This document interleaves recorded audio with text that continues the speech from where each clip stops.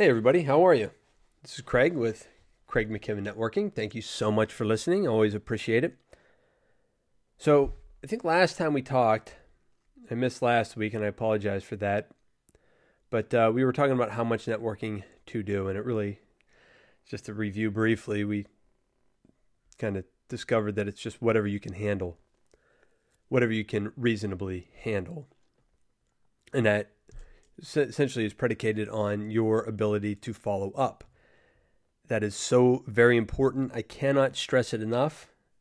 So I could sit here and continue to stress it. It's not going to do any good. Follow-up is critical. I think we all know that. So with that in mind, let's talk a little bit about these events that we're going to be going to, how we're going to prepare for them. That's right. We are going to prepare to network. Now, I'm sure in my different episodes and things like that, I've touched on this all a little bit here and there. Maybe I haven't. But if I haven't, we're going to hit them all today. Well, not all of it. We're going to take this piece by piece, but we're going to go over each one individually as far as the preparation goes. There are multiple steps to that. And for the purpose of this podcast, we're going to talk about events in the the ideas of networking events, chamber mixers, conferences, things like that.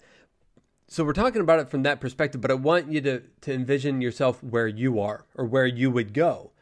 Even if you haven't been there, where you might go as a networker looking to network. So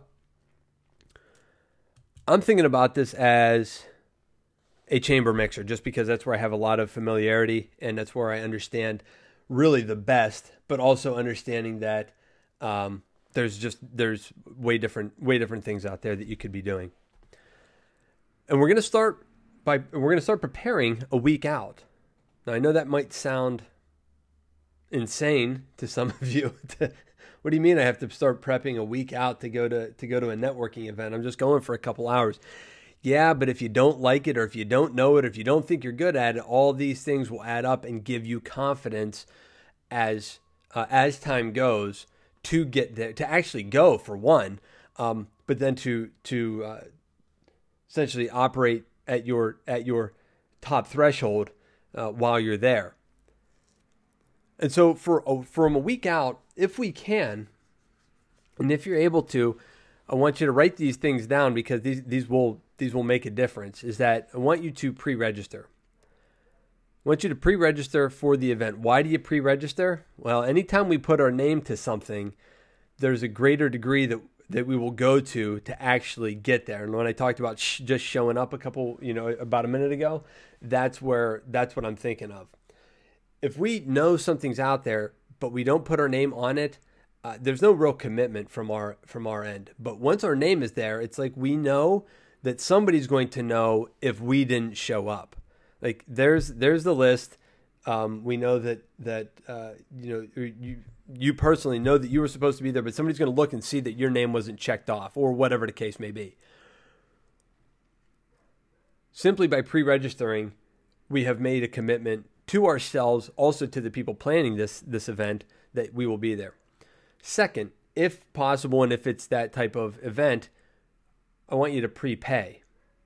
Why do we prepay for the event? Same reason we pre-register, except now there's a financial obligation, and now it might be $5-10 or whatever. I mean, but $5 or $10 every week, that's a lot of cups of coffee at Starbucks, or wherever it is that you like to stop. Like that, it can become significant. And we want to get the most for our money. So even if it's $5, $10, $15, make the commitment. Again, adding extra incentive for you to go. Now you're financially obligated, right?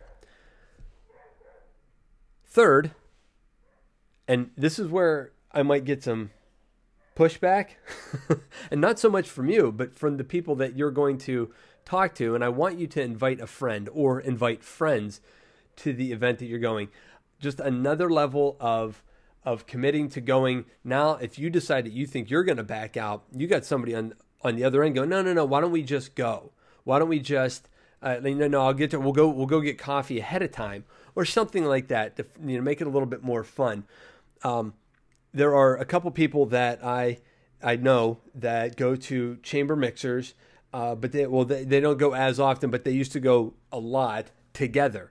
And not only would they go together, they would move around the room together and have those conversations, or they'd split up and then they'd come back and, oh, hey, you should meet this person, or hey, you should meet that person, or whatever the case may be. Or they would, essentially just compare notes. But it was just a fun way for them to commit themselves to going, but then also to maybe get a little bit more out of it, or become that connection for somebody. Or there was a lot of good that comes from inviting a friend to add to the commitment, but also to add the fun and to the effectiveness of that event itself for you and for that person, and potentially for the people that you meet that end up in your network. And then finally, if it's possible and if they need it, want you to volunteer for the event. And I say that for a couple different reasons. One, if you are an introvert, or you are a person that enjoys structure in networking events, or just enjoys structure, having a job gives you a reason to be there. You may not necessarily have to now mingle, or if you do, it's with a purpose. And that is to help serve the people that are putting it on, or just serve the people that are attending, whatever the case may be. That's a great benefit to get you there, because now not only are you going and attending, you're working, and a lot of us don't like to bounce on that kind of responsibility. Also, volunteering is or I guess to kind of take a half a step back, and what I just said is that now people are depending on you to be there. So you really have to go. And not only are you paying, and maybe you invited a friend or whatever, or a couple friends, you are now, you have to be there. So this is just about getting your level of commitment up. Now, here's the thing. If you do all this, and this is no problem for you, then, I appreciate you listening to my podcast and listen to me prattle on for, 5-10 minutes at a time. Maybe you don't need to do this and you're perfectly comfortable. But if you're not, and going there and getting in tune with the people that are actually running it, and you get in front of them and they become your network, and then you just, as you have jobs there, you actually get to meet more people, and again, you feel that purpose of being there, like you're there to serve and to help, and as you're doing that, people will recognize that and may want to pull you into their network.